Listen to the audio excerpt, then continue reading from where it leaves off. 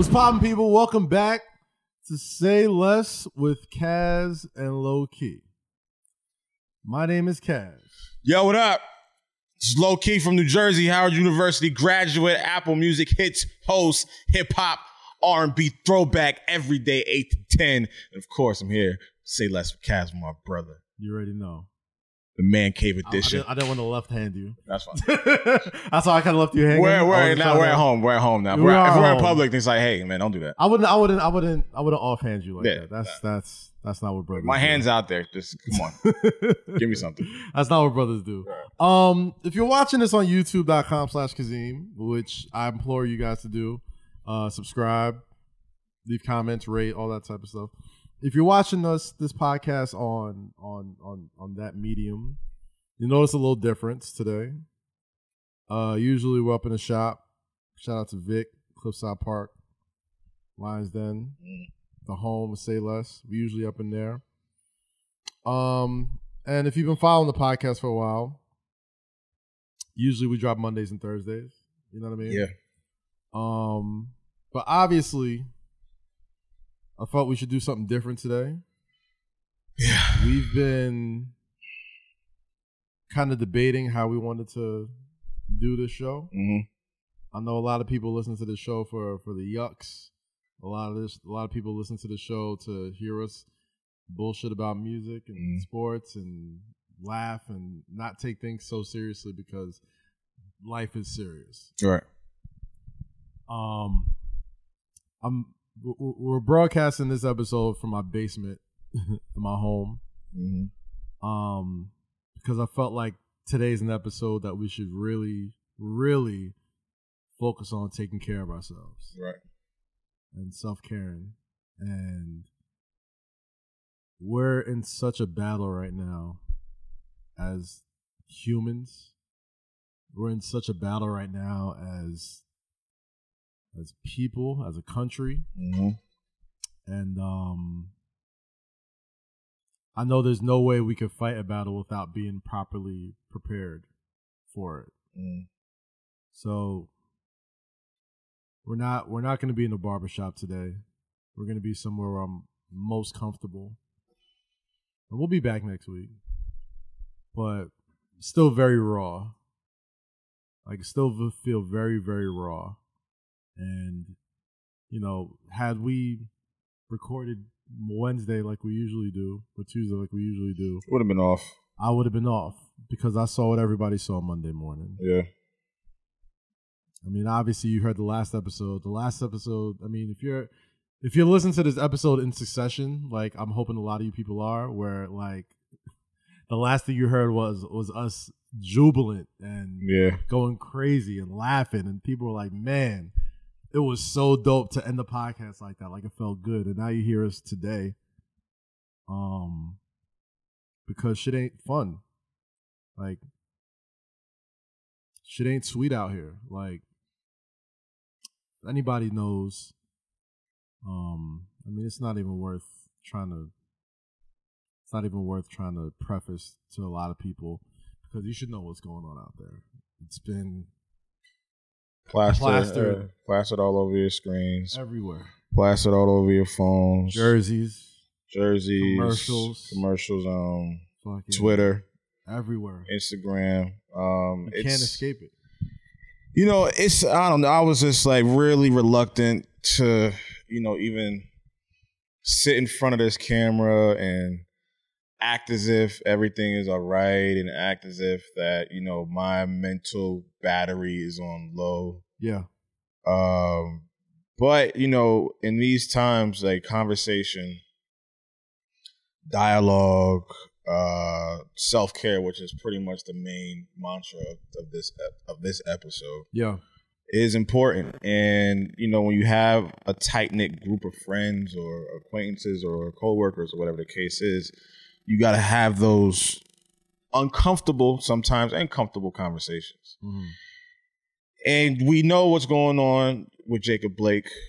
We know what's going on with that white kid, 17-year-old white kid in Wisconsin, or Kenosha, who did what he did. Mm-hmm. And you just see the difference in what America represents. you see the difference in how they treat people of color and then white people. Kid killed 2 people. 17-year-old kid killed 2. I don't want to say his name. Killed 2 people as they were protesting. Walks up to the police officers, does this little hand signal. If you watch the video, you saw there was a little hand signal he gave to the cops. They gave him bottles of water. They made sure he was okay. And he went about his day. Jacob Blake, breaking up a fight between 2 black women. Walking to his car. Kids in the car. 3 kids in the car.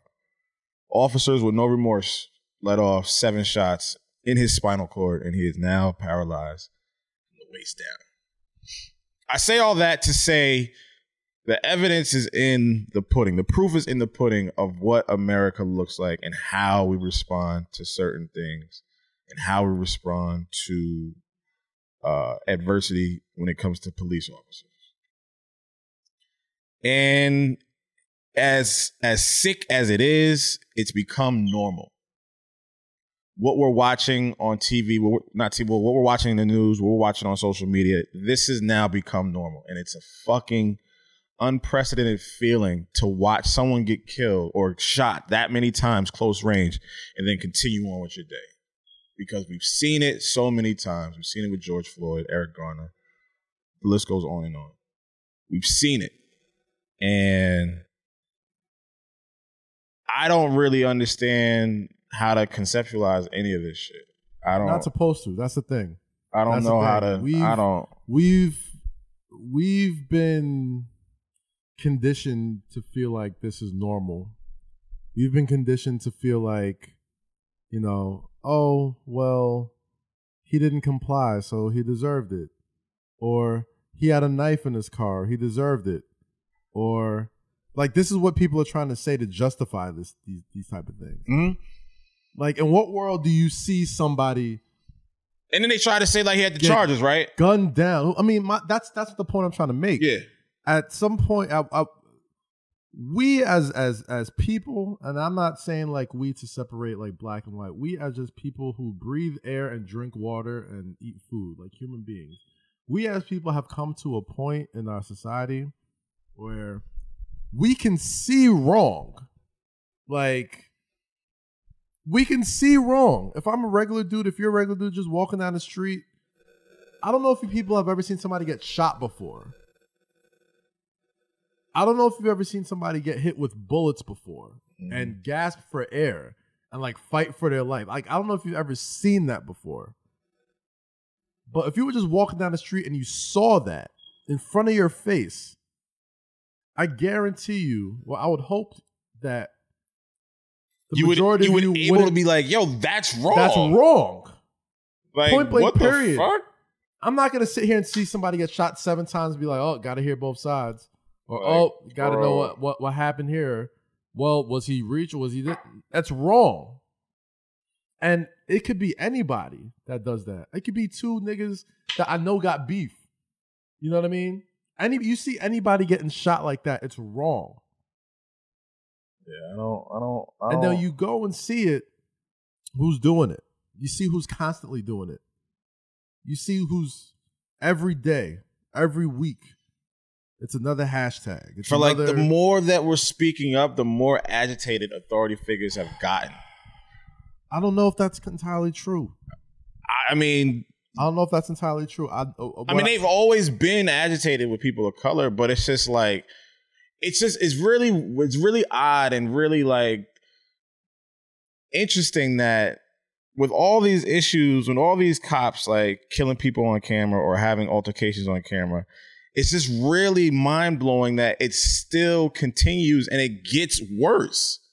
Like, yeah, we saw George Floyd get choked out, knee in the neck, right? We saw Eric Garner choked out. Now we see 7 shots, point blank. Like, it's mind blowing that these cops, like, just to this day, August 26th, 2020, don't have the mindset of like, all right, there's something going on in the country where we probably should be a little bit more careful in how we deliver authority. But that's the thing, they don't. That's what I'm saying. But that's my point. It's impossible for you to not act like you don't know what the fuck is going on and to show at least a little bit of restraint. It's just mind blowing that they still don't have that. It just doesn't click, or it's not clicking. I don't care if you're in Wisconsin. I don't care if you're in Compton. I don't care if you're in Brooklyn. I don't care if you're in ATL. Bro, like, it's just like you said in the beginning, like, yo, wrong is fucking wrong. Wrong's fucking wrong. I don't give a fuck who you vote for. I give a fuck who you vote for. I'm not going to mince words there. But, like, I don't give a fuck what your politics are, what you think. Like, yo, human lives, bro. Like, human lives. Like, nobody, I don't give a fuck what your status is, what your badge number is, who you serve, what God you serve. You have no right to alter or take somebody's life just because some fucking authority figure gives you a gun and a badge. That man wasn't supposed to survive. No, that was shooting to kill. Jacob was not. I've even brought myself around to think, like, you know what? Being an officer is a tough job. Right. It's a tough job, and I get it. And I've even brought myself to the thought of, well, if you're scared and you need to subdue somebody, even if you got a hair trigger and you're a pussy and you're just scared, you shoot them in the leg. It's two against. You hit somebody 7 times in their fucking back. You're trying to kill them, bro. It's not like he ran to the car. No, and it's not like he had. To where I see the video, doesn't have anything on him. They say, oh, he had a knife in the car. So if y'all were that scared to pull up and let off 7 shots, if y'all were that scared, y'all were right behind him. Y'all could have easily tackled his ass. Like, we're not talking like y'all about 5 feet away and he's getting into a car and y'all are trying to control what he's doing. Cool, maybe I'll give you warning shots. Maybe I'll give you that. But y'all was maybe 6 inches off his ass. And then y'all let him open the door, which was probably why y'all shot, because y'all wanted to use that as an excuse. Oh, he went into his car. My man... It's his fucking car. My man slowly galloped to his car, and y'all stood right behind him. Let him go to his car. When he opens the door, we're going to open fire. Y'all could have cut that shit. Y'all could have cut that shit short and just tackled his ass. Or hit him with a fucking baton or something. That's the thing. Y'all had options. We can't, like, here's how we think, right? Like, they had options. We're a podcast where, like, you know, we like to at least consider all sides on things, just for comedy's sake, for fun's sake, for laughter's sake. I know I do it. I like to try and at least peel back layers and be like, you know, what's the thing people are talking about? So immediately our minds go to, like, what were you really trying to do here? What were you really trying to do here? Like, we're even at this point, even as we see how wrong this shit is, we're still trying to give this motherfucker the benefit of the doubt. Like, yo, you could have did this, you could have did that, you could have did that. No, that shit's got to stop.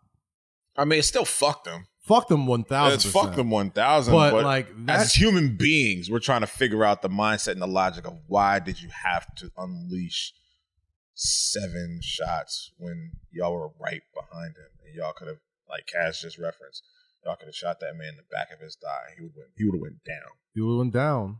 Handcuffs, boom, that's it. And that's me giving you benefit of the doubt. You shouldn't be shooting motherfuckers anyway. Like, you have a taser. That should be your last resort. You shouldn't. This ain't Rambo. Like, you shouldn't be running into neighborhoods that you don't know. Like, this ain't Contra. This is not GoldenEye. Like, bro, like, y'all, the bullseye. Like, I don't want to harp on this too much because I want to get into other stuff. You know, which happens after. Yeah, Jacob.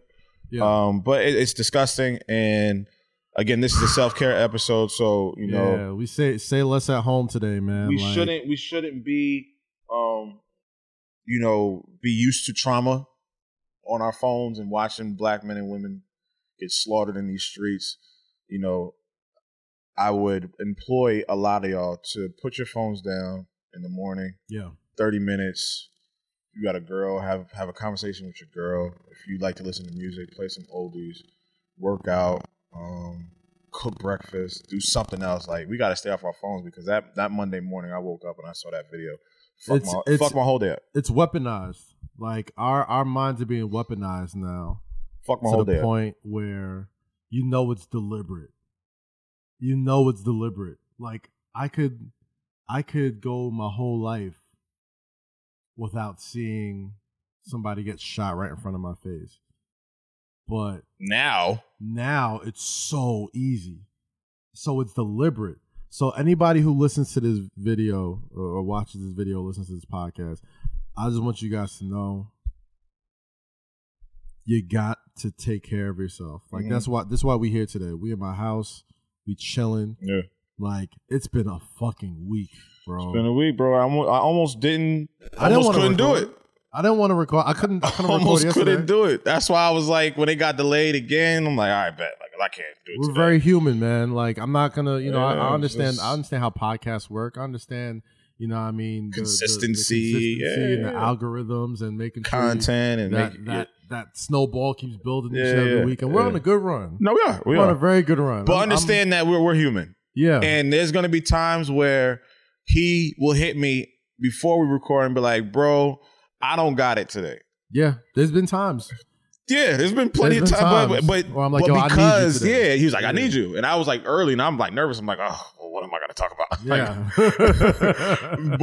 but it's. I think today is the reverse cycle because I just was in a funky ass mood all day.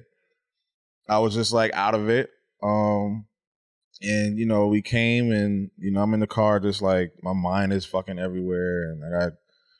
I'm recording shows for Apple and, so that's what that is. And then, just the COVID shit and just like, worrying about it. I have to go to DC next week. So I got to, get tested and all that shit. So it's just a lot of shit. And then. Being black is fucking exhausting, bro. Before we started, I was like, is anyone else just tired? Being black is fucking exhausting. I don't think y'all understand, yo. Like, this shit feels like... This is unnecessarily difficult. Yo, if you ever ran with a weight vest on and tried to swim in it, like, with the face mask on, it's draining, bro. Like, this shit is fucking draining. Like, I swear to God. And for the life of me, if somebody came up to me and was like, yo, I'll let you take off your black skin for a week. You could just take a break. I wouldn't do it. The beautiful thing about wouldn't do it. The beautiful thing about here, take a break, bro. Here, take this off. You know what I mean? As appealing as that does sound, I still wouldn't do it. The beautiful thing about being black is we don't quit. We weather a storm. We support each other, and we find ways to pick ourselves up despite being shot in the back, stabbed in the back, kicked in the back, punched in the back, whipped in the back. We find ways to say, fuck it. And we live in a country that does not love us, but we love it back. It's like a fucking broken relationship. That's what being black in America is like. It's an abusive relationship. Going back to that nigga or going back to that girl. Every time that girl does you fucking wrong and you have the clear evidence. It's like, you shouldn't get mad sometimes. He get mad sometimes, but you know how he get after he drank. He high. So let him be. No. That's how that shit is. If you ever been in a fucked up relationship, that's how I correlate it to being black. Because you go right back. And that's how we look at America. I swear to God, yo. That's how we look at America. Bullshit you. Go right back to it. I'm not gonna bullshit you. I absolutely have got to the point where I'm just like, shit, maybe we should go back to Africa. And it sucks. It took. I swear to God. I swear to God. Like, I know this ain't fucking. Nigga, Ebro been preaching that shit for a minute though. I'm not gonna hold you. I hear you. I hear like a lot of our people built this country for free. Right. We own this shit. Like we made this shit, from the ground up. But I am at that point where I'm like, yo, this country don't fucking love us. They don't, bro. It's ridiculous how much we could contribute to this country. But we give so much. Like the NBA, and we'll get into the NBA right now. Yeah. The NBA. I can't wait to hear people say y'all so ungrateful. No, we're not ungrateful, motherfucker. We're dying by the fucking minute. Huh. That's why. Let me tell you something. That's why we're talking like this. Let me tell you something, man. I gotta send an apology to Paul George. Oh yeah, well, I was gonna wait for that, but yes, I gotta send an apology to we get a lot of laughs off. Yeah. You know what I mean? Like we talk shit and we crack jokes, but something about the energy in that last game just like really didn't sit right with me, man. Like seeing Doc Rivers post game comments, seeing PG's post game comments, seeing Chris Paul. Despite them winning and pulling out the victory, he was like, man, fuck all that. Like, didn't even speak about the game. Didn't even speak about what happened. Yeah, he was happy he won. Great. But there's going to be a segment of people that's going to try and discount or try and poo-poo on the fact that millionaire athletes are telling you that they feel oppressed. Instead of thinking, wow, these guys are worth millions. And they feel they're not immune from this shit. They're not exempt from this shit.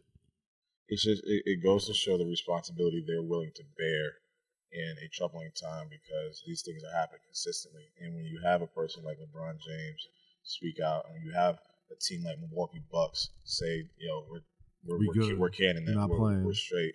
And then Chris Paul and Russell have the conversation, and that game is canceled. And the Lakers and the Blazers, that game is canceled. It's refreshing to watch them take the control of the narrative in which America is trying to silence in their own hands. Yeah. So it's beautiful to see that. What I do wish is that they would postpone or cancel the playoffs, because when yesterday they, boycotted the games and went on strike, or however you want to phrase it, that moment was beautiful to see.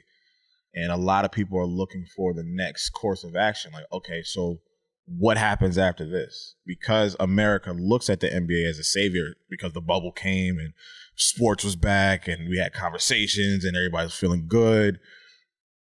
Maybe we got to take that away. Maybe we got to cut that short. Here's my thing. Because of what's going on. I mean, listen, I'm not, don't take my word as law. No. This is just my opinion. I do think that they should not resume the playoffs. I do think that they should, if they want to stand on something. That's how I feel. I feel like they have. Here's my thing. This is the first time in the history of professional sports anything like this has happened. Exactly. Yeah. First time in history. Right. They've already made their mark. They've got the world's attention.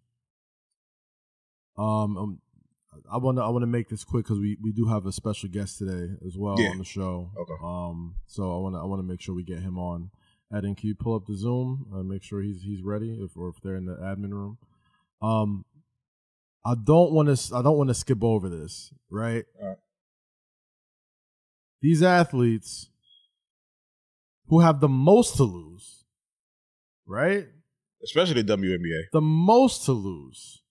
And they put themselves on the line all the time. We're asking, not we, as in me and you, but people are asking, well, if you're going to sit out, might as well sit out the whole thing, or it's not going to, what's the point? Like, why do black people have to continue to lose for y'all to get it? The season came to a stop 4 years to the day Colin Kaepernick took a knee. Yeah. This motherfucker Colin Kaepernick became more famous after it. Right. We've known him more for what he's done off the field than he's ever done on the field. And he did a whole lot on the field. Right. Why do people have to keep losing for y'all to just get it? Because that's the makeup of America. And the makeup's got to fucking change. I understand that. So that's why I think for me, it just makes a louder statement to say, fuck it. Because we know how much money goes into that fucking $1 billion industry. We know how much they're relied on for entertainment, for endorsements, for just everything that the NBA brings to America as a whole. And it goes to show that J.R. Smith said this shit the other day on his fucking IG story, and I don't want to get it wrong. I think he was like, if you're not gonna listen to, he's like, if you can't see us or you can't listen to us, something in that vein. And that shit hit home. I'm like, yo, bro, they not listening to us. He's like, you won't listen to us? Fuck it, you can't see us now. Yep.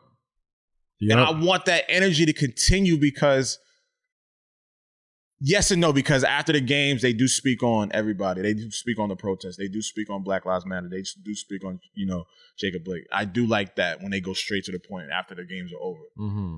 And that's a beautiful thing to see. So it's a tenfold with me. It's like, stop, remove all the games and stand on that strike and stand on that boycott. But at the same time, after those pre-games are done, I want them to continuously speak on Black Lives Matter and the things that are going on and the things that are, the injustices, the social injustices that are being, thrown in our face. But we can have this conversation all day. Those are just my thoughts about.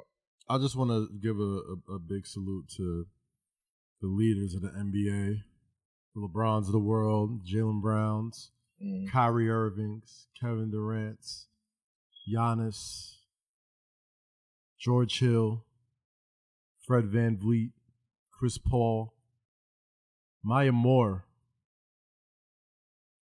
the entire WNBA.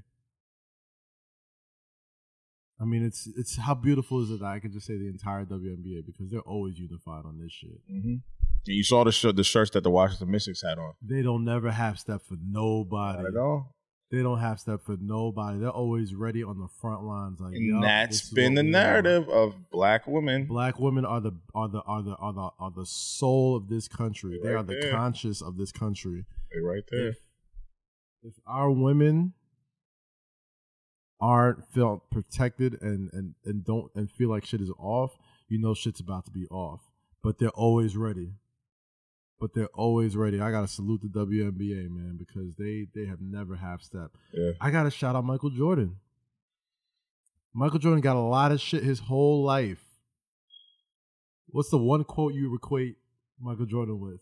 Republicans buy sneakers too. Republicans buy sneakers fucking too. And granted, The Last Dance did give me a different perspective on that quote. Dude was like 20-something years old back then.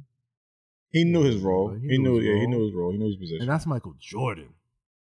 You want to talk about powerful black men? He knew he knew his role. That's Michael Jordan, bro. Doesn't make the decision right or wrong, but he just knew his role. No, I'm saying that to drive home the point. No, I got you. That dude, there is no more beloved, no more I don't see color, no more acceptable black man on the planet than Michael Jordan. And he had to know his role. You feel me? Mm-hmm. He had to know his role. That motherfucker is a hero. A hero. Mm-hmm. And he had to be like, man, I can't really say how I feel. Republicans buy sneakers too. Shit. You know how it is, but fuck, man. White people got me under. Fuck. I'm trying to dribble my way. I'm trying to slam dunk on my way to freedom for you motherfuckers. Like, you know what's going on here. I think it's very interesting that you bring that point up because I think LeBron really took that to the next level. I think he took that shit and was like, I get it. Man, I understand God bless it. That dude, yo. But he was like, nah, I gotta do something. I gotta 180 that. But you know what? I got a 180. You gotta respect it. Though. No, I know. I get that. No, I respect the fuck out of Michael Jordan's decision like that. All right, cool. You don't want to be a face of the NBA. You don't want to be a spokesperson. You don't want to be that guy. Cool. I understand that. Your opinion, your life is your life. LeBron took it to the point where it was like, yo, listen, we're gonna build schools. Mm-hmm. We're gonna build better situations for voting. We're gonna all these arenas that you see us playing. We're gonna turn these into voting centers. So they're gonna be motherfuckers like you've seen the obscene lines out of these voting centers. Yeah. Like purposely trying to get you not to vote, purposely trying to get you to stay home. And this man says we're gonna turn Dodger Stadium into a voting center. Ain't gonna be no excuses. No excuses. I'm doing everything I can. I'm using every single one of my resources to really invoke change. And if he does all that and it still doesn't work out, he could sleep well at night knowing he did everything he possibly could. And it just popped up right here on ESPN. It says Jared Kushner plans to reach out to LeBron. LeBron, look me in the face right now if you're watching this. Please do not go and sit with that man.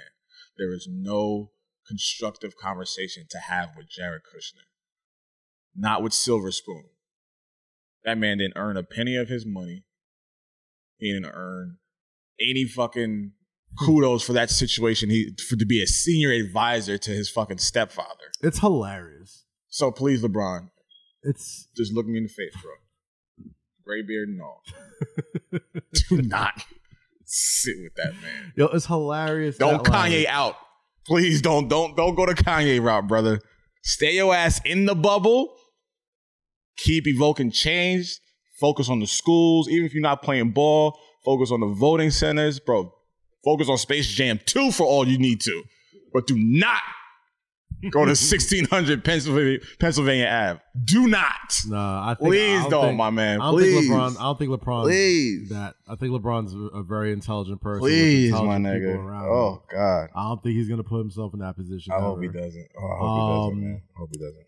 I'll put it like this, man. I hope that, and you know, by the time, you know, this comes back out, or this comes out, or by the time we film the next episode, the NBA do plan to restart the playoffs this weekend. But they're at a point where they're not gonna, you know, I think we're gonna see a lot of a lot of changes. In regards to what? See a lot of changes. I think we're gonna.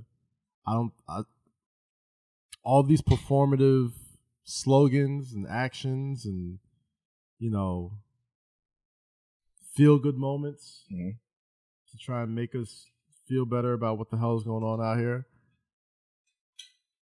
I think the pressure is really going to be put on these owners. And that's why I wanted to shout out Michael Jordan, an NBA owner, the only black NBA owner, you know what I mean, for being in the trenches with those other 29 other NBA owners that can really evoke change. The people that can really, you know, put the pressure on legislators, politicians, policies. Yeah. These are the real people, because money talks. Those people that you vote in are only voted in because they have to serve you, the people, and you, the people who have the money. They only serve those folks. They only serve like those people. When you always hear about people donating millions of dollars, oh, we saw such and such coach donate a couple $100,000 to something campaign and this campaign. Like, you think they sitting there serving you, the actual American people? No, they're serving those people that are donating money to these campaigns. Those are the guys they need to impress. And we got a guy by the name of Michael Jordan who we've known our entire life. And we know that, I mean, obviously, I'm not going to put all of my hopes and dreams of black liberation into one person. I don't think it's going to take one person to make any of this happen. What I do believe is we got to give ourselves a fighting chance. We need fighters in every walk of life. You're going to have some uncomfortable allies in this because the goal should be clear. The goal should be clear this November. And even after November, especially after November, we cannot let up. We cannot let up. If happy-go-lucky things happen and Trumpito is voted out of the White House, it don't matter who's in that office. We cannot let up. We're going to drag your ass out of there, Cheeto. Tell you that much. We dragging your ass out of there, Cheeto. Eden, we got a call on the line. We got in the building tonight, man.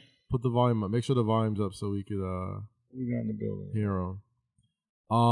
You know, usually these episodes that we drop during the week, we try to have like a special guest come through. And happily we got somebody who we are, you know, extremely excited to talk to. think of a better person to chat with. You know what I mean? On today's episode. There he is right here. Let's put on the line, man.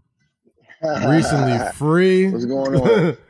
Bearded, looking luscious, looking incredible. You know what I mean?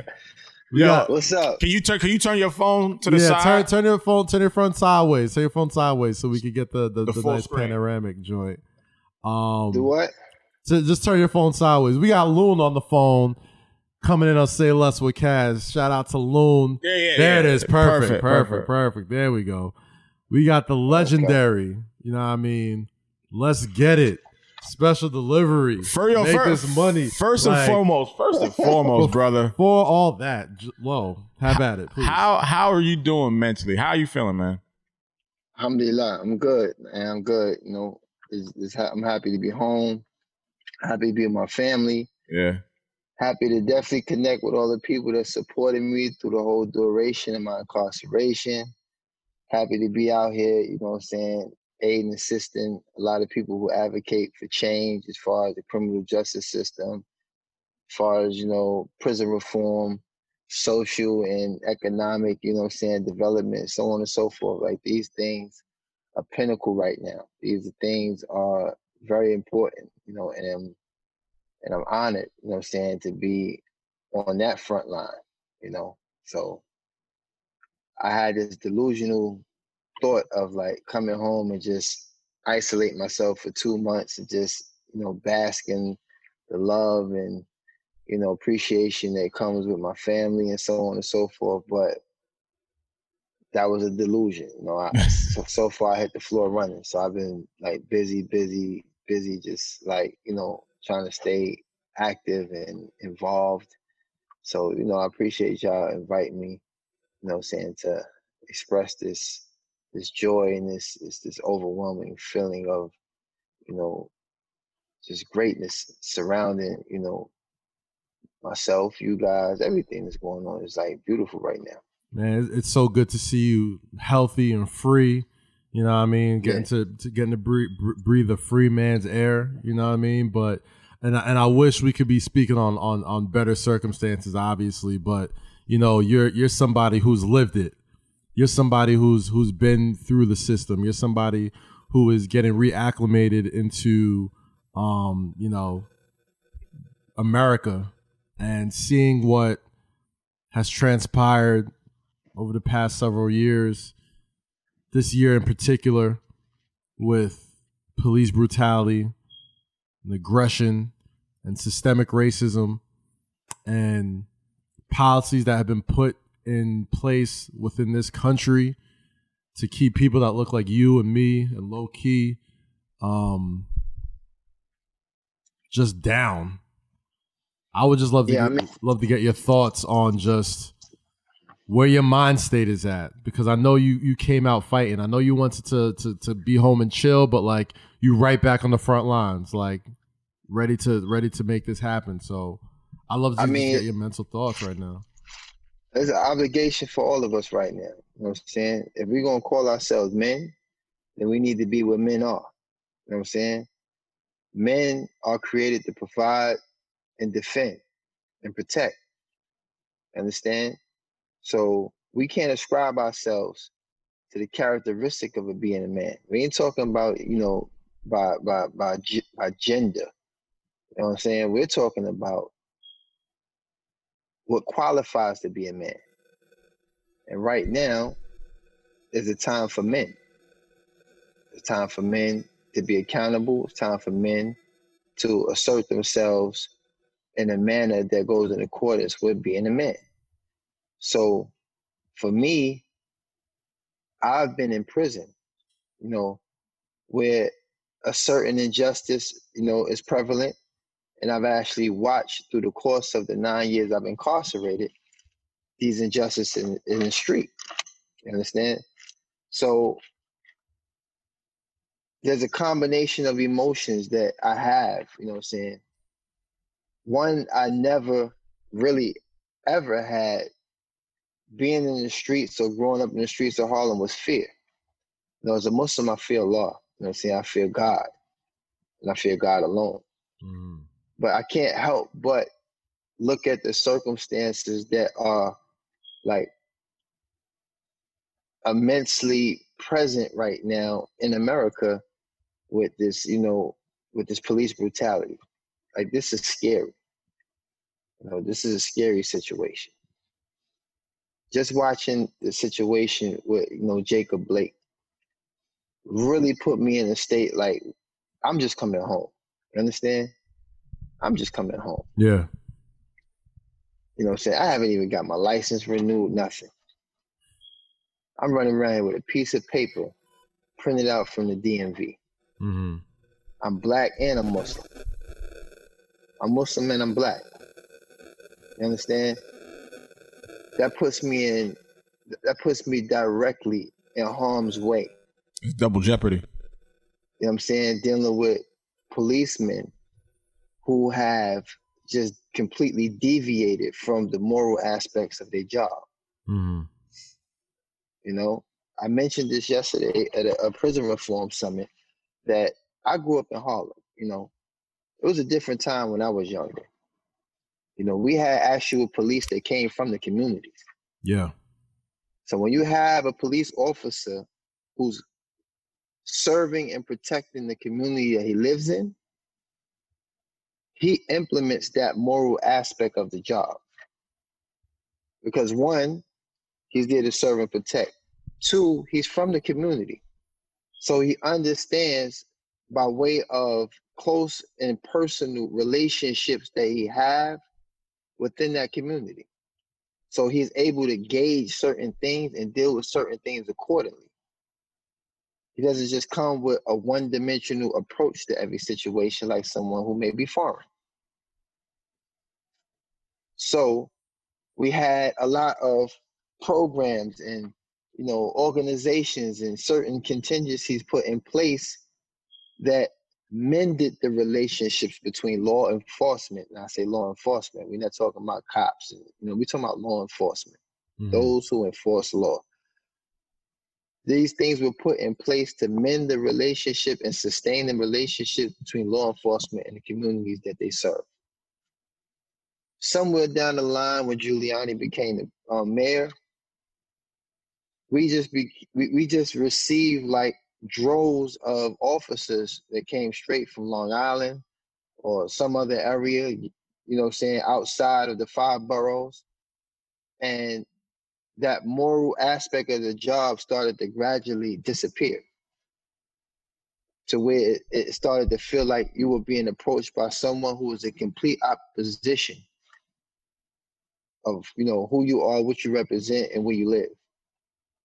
So seeing that widespread throughout ghettos of America, it just shows you that this disparity in community relations between law enforcement and the recipients or residents of these communities, this is actually at the root of the problem. How do you my fault. Keep going.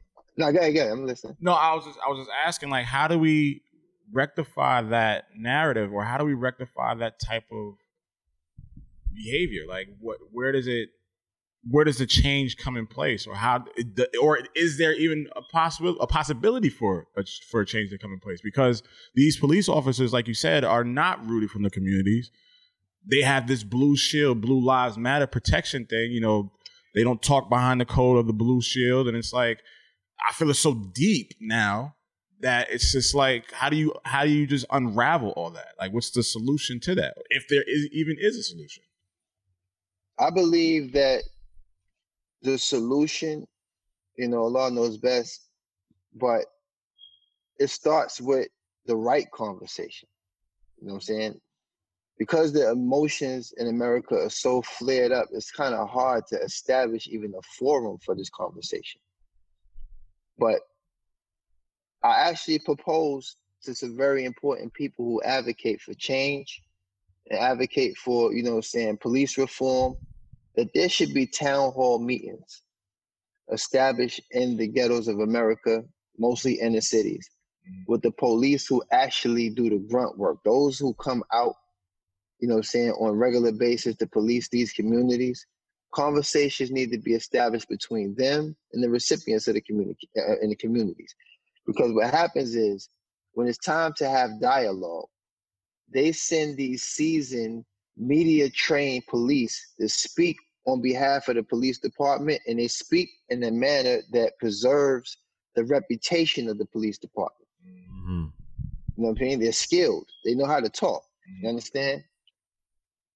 So they know how to elude certain questions and so on and so forth. But the conversations need to be with those that do the grunt work, those that are sent out there in these communities. And they constantly use it as an excuse that they're fearful for their lives. But this is a two-way street. It's a two-way street. You're only fearful because these are communities that are foreign to you. Mm-hmm. Anybody would be scared to go in a community, even us as Black people. You understand?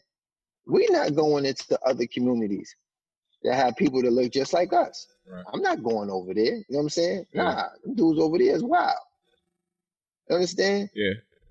So when we take accountability and identify where the fear lies, where the problems lie, where the breakdown in communication, all of these things lie, then we can start from the root and start working towards a solution.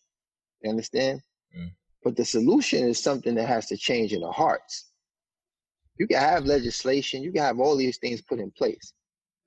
But if it's in your heart to hate me, there's not a single law that you'll be able to pass that's going to change that. That's the one thing I've tried to drill into so many people, man. Like, that's why I feel like racism is incurable, because yeah, you could put in laws that stop prejudice. You can put in laws that stop, like, you know, people, you know, not getting you a job or having sort of like meeting sort of quotas and all that type of stuff.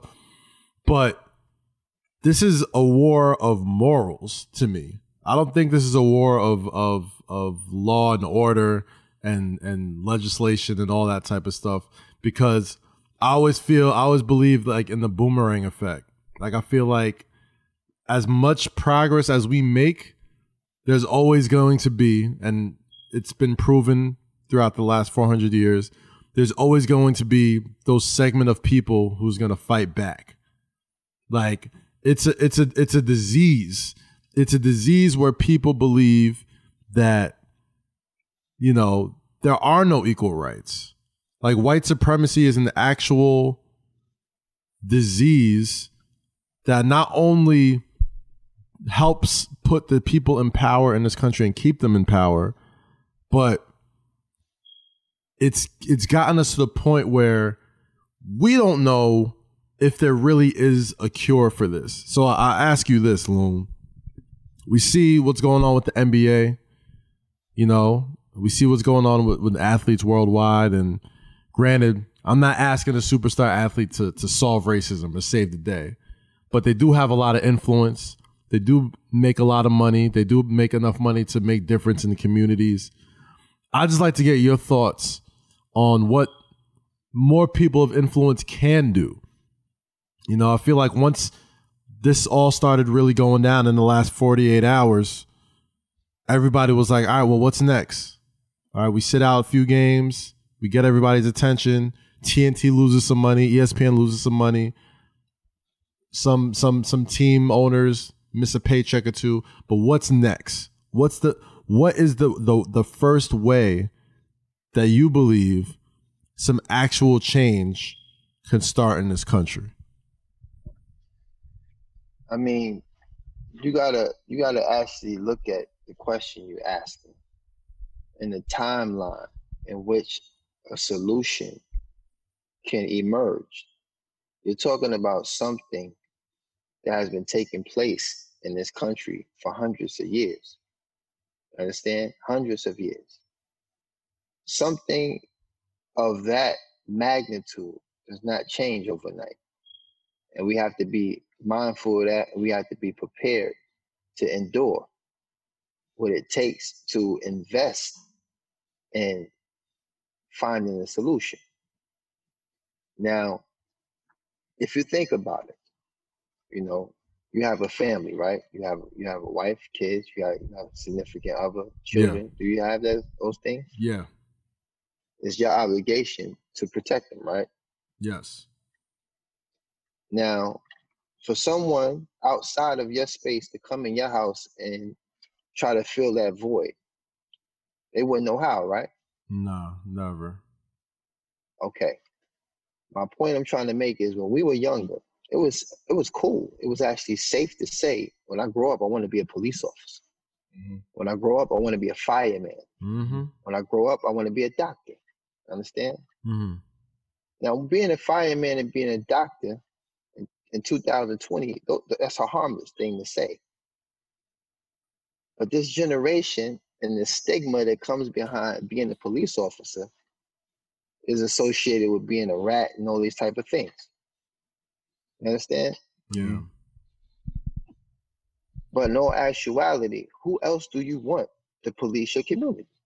If you have a problem, right, with someone who may be of Caucasian descent, white, whatever the case may be, if you have a problem with them coming to your community, telling you where to stand, get off the corner, when to leave, when to go, and so on and so forth, or just have no respect whatsoever for your existence in the community that you live in. If you have a problem with that, right, then that means that it becomes an obligation for you to do the job. It becomes an obligation for you to do the job, because when you think about everybody that wants to be a rapper or entertainer or athlete, right? It's like hitting the lotto. The chances of that happening are very, very slim in some cases, right? Super slim, yeah. But what is the chances of you going to sign up to be a police officer to police your community? Greater than becoming an athlete. Exactly. So the problem lies with what role are we willing to play to get a solution? Are we going to keep trying to play this from the outside? Are we going to keep trying to find someone of influence to be responsible for what goes on in the communities they may have came from because they achieved some magnitude of success, so now it becomes their obligation to come back and put themselves in danger? Yeah. The fact that they're standing up, the fact that they're using their platform, their relevancy, and their success to bring awareness to these things, that's enough to ask for. That's a lot to ask for. You understand? Yeah, that's been something I've really harped on, man. Like these athletes, we ask a lot of them already, man. They already are the miracles. They already won the human lottery. You know what I'm saying? And we're asking them not only to survive out of these incredible situations that most of them come from, take care of their family, take care of their community, do their job, entertain the world. You know what I mean? Like, I feel like the NBA has been holding this country together. And then now dealing with the pandemic. And now, you know what I'm saying, you're asking them to figure out a way to solve something that nobody's been able to solve for 400 years. Yeah, you know? And that's the problem. See, the problem is, like, you got to understand, like, it's easy for us to point out all the things that's in opposition to us being Black people in America. It's easy. It's easy for us to all find the commonality in the issues, right? Yeah. We could sit here and talk about this for hours. Hours. And even at this point right now, these voices have been heard. The thing is, what's the next move? What is the next move? Wallahi Azim, I swear by Allah, if I had my felonies expunged and so on and so forth, I would proudly at this moment take a position, you know what I'm saying? Mm-hmm. To help, you know what I'm saying, serve and protect the community I love. I love Harlem. I just came from Harlem. Harlem embraced me, showed me more love than I thought. Not saying that I was skeptical or had any doubts about how I'd be received, but after 9 years, I never thought it would be to the magnitude it was, and it was something that was overwhelming and something that was meaningful, and it made me feel proud to be from Harlem. Well, to be fair, Loon, they never stopped playing your records out here. I don't know if it was out here. We still jamming to your records out here. If anything, if that's any indication. Yeah, and I appreciate that and I respect that. And I've already established my disclaimer on the Breakfast Club. I don't smoke, I don't drink, I haven't listened to music in 12 years. Because 2 reasons I mentioned. One, legislated. In Islam, music is forbidden. So, you have some Muslim brothers out there that actually still struggle with the music, and that's between them and the law. But for me, I abstain for that reason. And secondly, you know what I'm saying, you can't have one without the other. Meaning you can't have music without the culture. Right. Or the lifestyle. You can't separate the two. You can't just say, let's do music, but we don't have to indulge in the culture or the lifestyle that comes with music. Right. I'd be lying. You know what I'm saying? So if I'm trying to abstain from these things for the embetterment of myself and my soul, then I have to leave it off all the way. I'm 10 toes on everything I do. Understand? My paperwork straight. I ain't never rat told on nobody. I'm not that kind of dude. But back to my point, if I qualify to go and be a police chief, a lieutenant, or something of that magnitude, to bring harmony within my community, I would do it. Mm-hmm. Because I know that my influence and me taking that position will ultimately result in some type of immediate change. Because you're from that neighborhood. You know what your community needs, and there's a level of safety over there, man.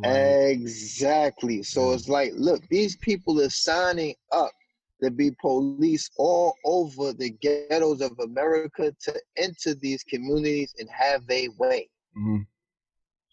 And they're getting away with it. I mean, it's being broadcasted. It's being broadcasted all over America. We see all these clips, the Eric Garners, George Floyd's. Yeah. We see it. They're getting away with it and getting minimal time or not even anything. And to be honestly fair, and this is where we have to be fair as Black people as well. We actually add to that narrative because you got to look at our behavior as well. Right. We have to be honest with ourselves as well. Understand? Because it's a tragedy when it happens to be someone in opposition of us by way of ethnicity.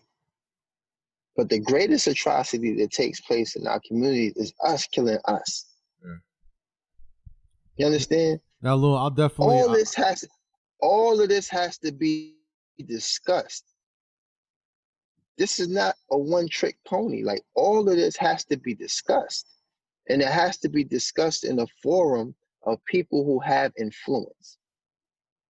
Now, Loon, I want to push back on that just a little bit. I want to push back on just a little bit because, I do understand, yes, as a community, we got to police our own. We absolutely have to, take care of our own because, if we don't, we're all we got. And if we don't take care of each other, nobody else will.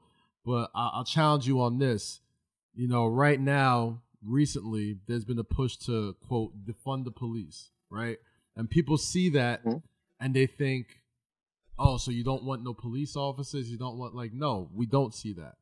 What they want to do is take the budgets, the billions of dollars that go into police efforts, militarizing the police, that is super unnecessary. Like the fact that there was tanks and army gear ready to take out protesters in a day, but it took weeks and weeks to get pandemic gear. You know what I mean? To people in hospitals was uncalled for. And I believe, you know what I mean, in these communities, like you're from Harlem. You know people there. Like they're good people. It's not like people need to have militarized police or any sort of like overwhelming police force to keep them calm. What they need is resources. What they need is to have budgets put back into that city, into that community, so there is no need to rob. There is no need to steal. There's no sense of hopelessness in that community anymore because I've lived in Harlem and I've lived in Jersey, like super affluent neighborhoods in Jersey, and the only difference between both of those neighborhoods is opportunity and God, the word I'm looking for is opportunity and resources. They have an abundance of resources here. You got kids going to they can go to rec centers, they can go to community pools, they can, you know what I mean, open up stores. They got, you know, the banks can loan them money to open up stores so they can put more money in other people's pockets. Like, it's such a night and day. But I think to Loon's point, even going back to the community aspect of, you know, policing your own community and being a person that comes from your community, I think it kind of starts there with you come from that community. All right, I would like, if he was qualified to do it, he'd do it. And that changes the narrative and the rhetoric of those communities, because now someone who comes from Harlem or who comes from Jersey, I can say, hey, you should be doing this. Hey, this is a program you need. The cops in these communities aren't doing that right now. Right. Hey, check this out. Let me ask y'all something, man, because I might be a little older than y'all, man. They used to have, like, you know, they used to have organizations like the PAL. Police Athletic League. I was in the PAL. They used to have each one teach one. They used to have the boys club, you know what I'm saying, YMCA. All of these things, right? The PAL actually had boxing tournaments, all types of stuff, you know what I'm saying? And the police that actually facilitated those programs, they were so connected to the youth. We knew them. We called them by their names. You understand? Yeah. If you didn't show up for some type of sickness or whatever you might have, you know what I'm saying, endured, these same people will come to your house to see what the problem was. Like, yo, he hasn't come to the PAL in like a week. Like, what's up with him? That's something you and I would do if we had that job. Yeah. You understand what I'm saying? Like, we can't run from that because of the, listen, man, this whole, like, I'm gonna keep it a band and a rubber band right now. Like, it's like this whole keep it real stuff, man. Yeah. You understand? There's layers to that. Because a lot of people in the generation that followed mine have a really misconception of what that means. You understand? You got to understand what it means, first and foremost, to be a man. Remember what I said in the beginning of this. A man, he protects, he provides, he defends. You understand? Yeah. No matter what we did in the streets, man, we made sure, you know what I'm saying, Miss Connie was, you know, she coming downstairs, somebody run upstairs, get that shopping cart for Miss Connie, yo. I don't care what we was doing out there in the streets. I don't care how much dope we sold, whatever the case may be. We knew how to be respectful to those who were not involved with what we were doing. You understand? Yes. And that's from the most negative aspect. You understand? We're doing things that we ain't supposed to be doing in the street. But if we see an old lady, we help her cross the street. Yep. We see a pregnant woman, don't sell her nothing. These morals used to lie in the hearts of those who even did wrong in the street. We understood this. We understood that. I'll shout out my guy Van Lathan. He had a great tweet that he put out yesterday. He said, I know more good Crips than I do good cops. You know what I mean? Which is Facts. Exactly. Like, I really sat there and looked at it. I was like, damn, like, yeah, he a Crip, but he put on Thanksgiving dinners every November. Like, he a Crip, but and that's what I'm trying to say, man. He makes sure he I pay went for these to a kids' book jerseys. signing from Michelle Smalls, Queen of Harlem. I've been hearing about Michelle in jail. You know what I'm saying? About the charitable things she does from her own means. The girl go out there, hustle real estate. She do her own thing, and she give back to the community that she loves. You understand? But what I did see that there was a lot of dudes running around with a lot of shiny stuff on their neck and their arms, but they ain't throwing the bag her direction to do the things that she's doing. Right. Because they don't come from the same generation that she comes from. And me and her talked about this. You know what I'm saying? We talked about certain individuals that used to reside in Harlem. When you come to them and you got a project, quote unquote, a project, whatever it is you're trying to do, if it was something that was attractive, these brothers would throw you the bag right away. I'm trying to do a cookout block party. They throw you the bag. You understand? Everybody trying to look like somebody on TV. Everybody trying to, is like this instant gratification generation. It's like y'all, and I'm not saying this to be mean or demeaning or anything. It's just that this is where the majority of the energy needs to be invested in accountability. What are we doing? Because I get mad when I see how easy it is to identify with the problem, but no one invests the same energy in coming up with the solution. You understand? We can't keep sitting over alcoholic beverages talking about what's wrong. We can't keep pulling on blunts talking about what's wrong. You know what I'm saying? Because now that just becomes an extension of getting high. You just want to get high to talk about what's wrong. Like, come on, dog. That's what you want to do? Like, that's what you into right now? Being drunk and miserable, high and miserable. We got to be men, dog. We got to be men. And that means accountability. That means you ain't got no F on your report card, dog. You ain't got no felonies. Then what you waiting for?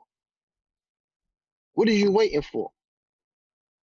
They get snatched up in some BS, and now you can never get a gun legally in another state or whatever the case may be. That's right. Now you never be able to have the right to vote or do all these things. What are you waiting for?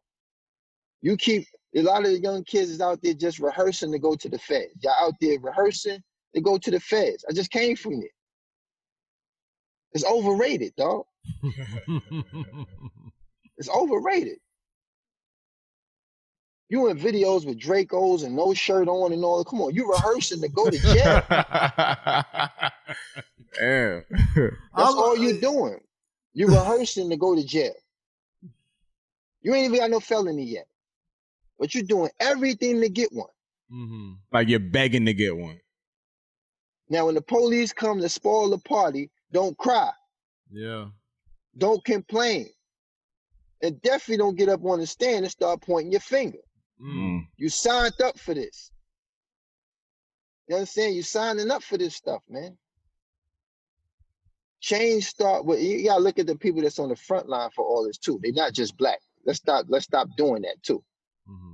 Let's start giving credit to those other people of other races and ethnicities, other creeds and beliefs, standing side by side saying Black Lives Matter. Standing side by side, enduring being arrested, persecuted, harassed, beaten, tear gas, sprayed, and don't look nothing like you. Because you said something about white supremacy. Understand? We have an issue as well with black nationalism. Because sometimes we let it get away from us. This is a humane issue. This is a humane issue. And unfortunately, we're the recipients of it. I get that. Trust me, I'm black. I come from the ghettos of America. I would never deny in no way, shape, or form that this is an oppressive state for black people.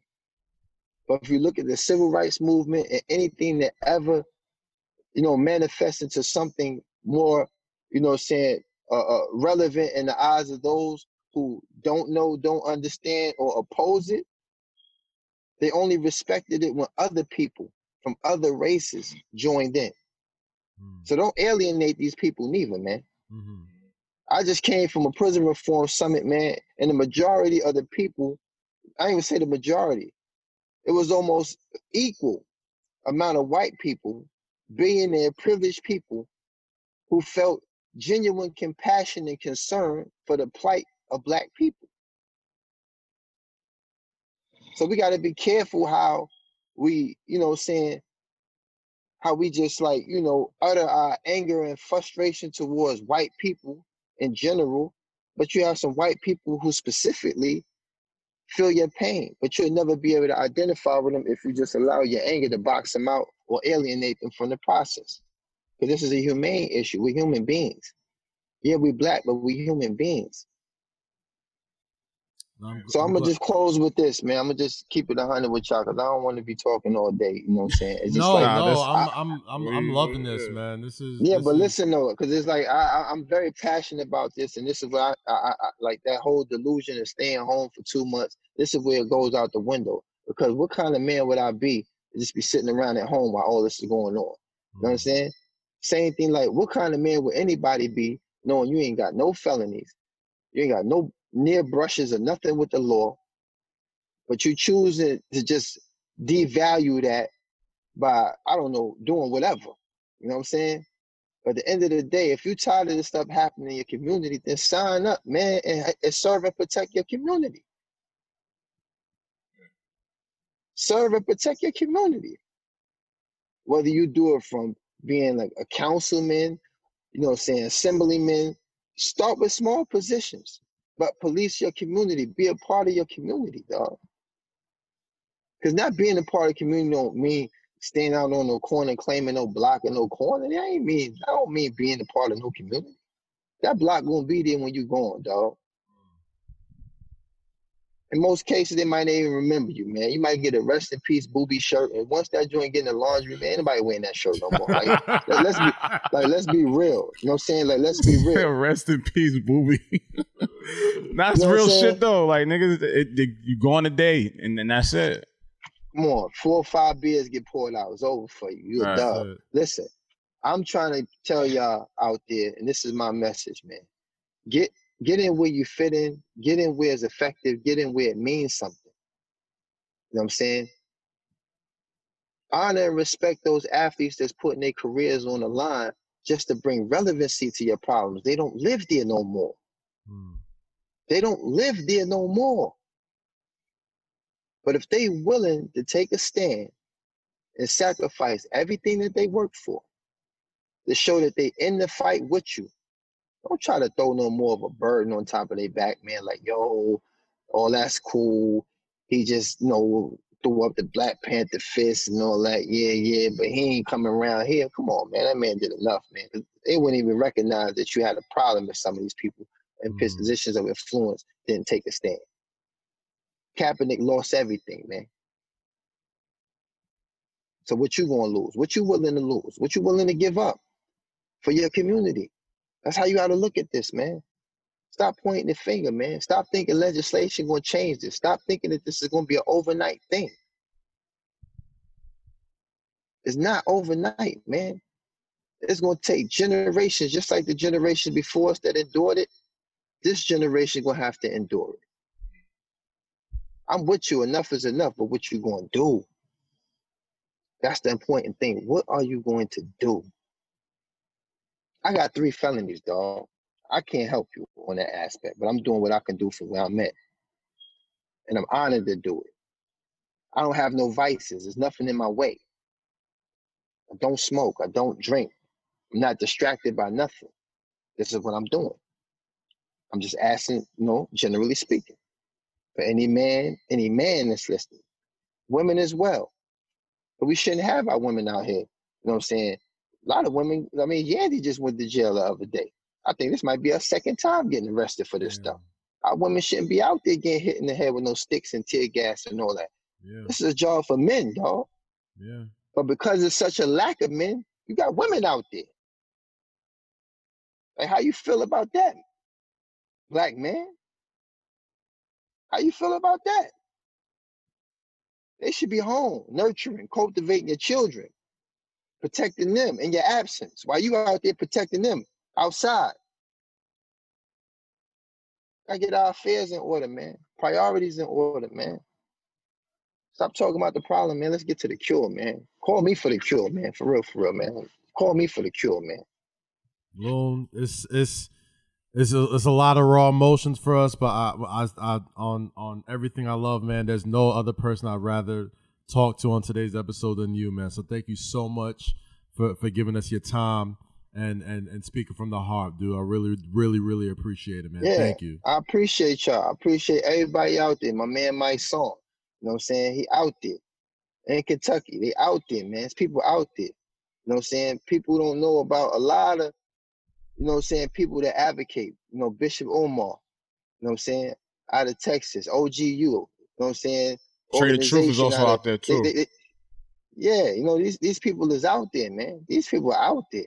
Yeah. They fighting. You know what I'm saying? You got some Republican senators trying to do what they can, Democratic senators. It's like, dog, listen, man. All that's fine and well. But what are you going to do about your community? If you enjoy living there, you love living there, you love claiming it, you love being from there, you're not going to hold that down with no rag and none of that type of stuff, man. It's not applicable to today's time. If you ain't a part of the, you know what I'm saying, the solution, you part of the problem, dog. I'm just being 100. If you ain't part of the solution, you part of the problem, man. Oh, before you go, you got any socials that you want to shout out, or anything that you got in the works that you want to put some light on right now? I know you're working on a book, right? Or the book coming out? I'm working on the book. I'm working on a 6-part documentary, but I'm not even really like in the space right now to talk about what I'm doing. Okay. You know what I'm saying? I'll probably do that with somebody or some other time right now. Like right now, I'm not even thinking about me. To be honest with you. I'm thinking about all of my prison reform efforts, aligning myself with, you know what I'm saying, Reform Alliance. You know what I'm saying? That's just Jessica Jackson, Van Jones, Jay-Z, Meek Mills. That's their organization. Stay Together. Did the Heal America joint last night. You know, there's a lot going on that's more relevant. It's way more relevant. You understand? And I challenge everybody out there that has the means, the resources, as you said, to invest those means and resources in being part of the solution. Because if you're not, then you're part of the problem, man. That's just the bottom line. Thank you, Lou. We Thank appreciate you so much, brother. man. Thank you. Hey, yo, y'all stay up, man. Be safe, too, man. And like I said, man, let's call me for the solution, dog. Well, we I'll gonna jump be in on this touch. joint. Yeah, call me for the We're solution. Gonna be in touch, man. Let us know, man. There's the time for sitting around doing nothing is over, bro. So when it's time to hit the streets, definitely, man. Definitely. I don't even want to talk to nobody who ain't doing nothing for real. If you ain't doing nothing, man, don't call me, man. Leave me alone, dog. Call me for the solution, man. I ain't here to talk about nothing, man, but the solution. I'm trying to line myself up with the people who want to solve some problems, man. I don't want to be around nobody that, you know what I'm saying, one conspiracy enough for me, dog. I'm cool. I ain't got no more to give, man. I don't want to be around no more shenanigans. If you're trying to be a part of the solution, man, call me, man. I'm there. If you want to talk about the problem all day, you know, I don't want to do that. I don't want to do that. I know what the problem is. I'm black too, man. I'm born and raised in the guy. I know what the problem is. We know what the problem is, man. And you're not going to get people to accept how you feel about the problem until you come to the table with some solutions. You understand? Come to the table with some solutions. Then you're going to get a response. You know what I'm saying? But meeting aggression with aggression only leads to more aggression. And that's just the reality of it. That's simple logic, man. You know, I got my opinions. I might not always be right. I'm not a genius. I just know that where my heart lies. My heart lies with trying to be a part of the solution. So let me leave you with that. And I pray that y'all, you know what I'm saying, man, Allah guide y'all, rectify y'all affairs, man. This is real. Appreciate you, Lou. Thank you so much, man. Appreciate it. No problem. All right. All right. You want to save that? And, man, I can't even, ain't nothing to top that. I really don't believe there's anywhere else. There's nowhere else to go after that, bro. So I want to shout out Jake for not saying a word all day today. No, just kidding.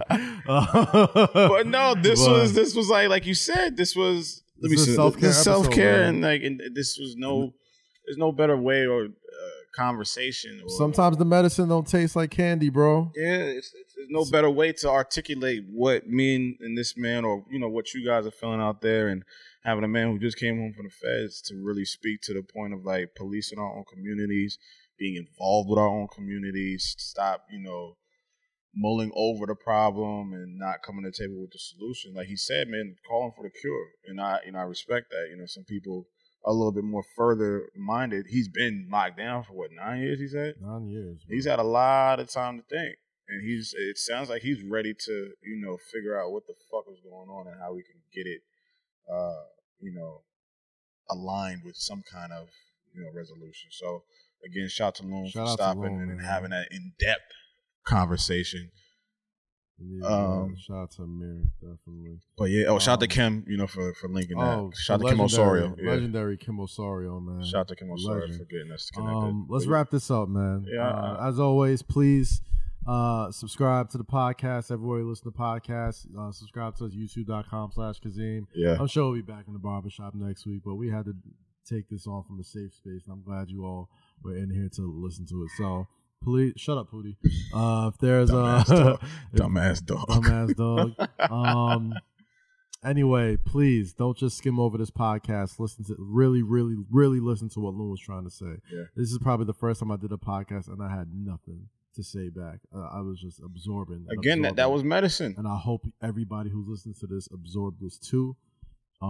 Like we say every single week, you know what I mean? Stay free, stay safe, and always say less. And because we're in Kaz's house, I don't want to be too loud, but wear your fucking mask.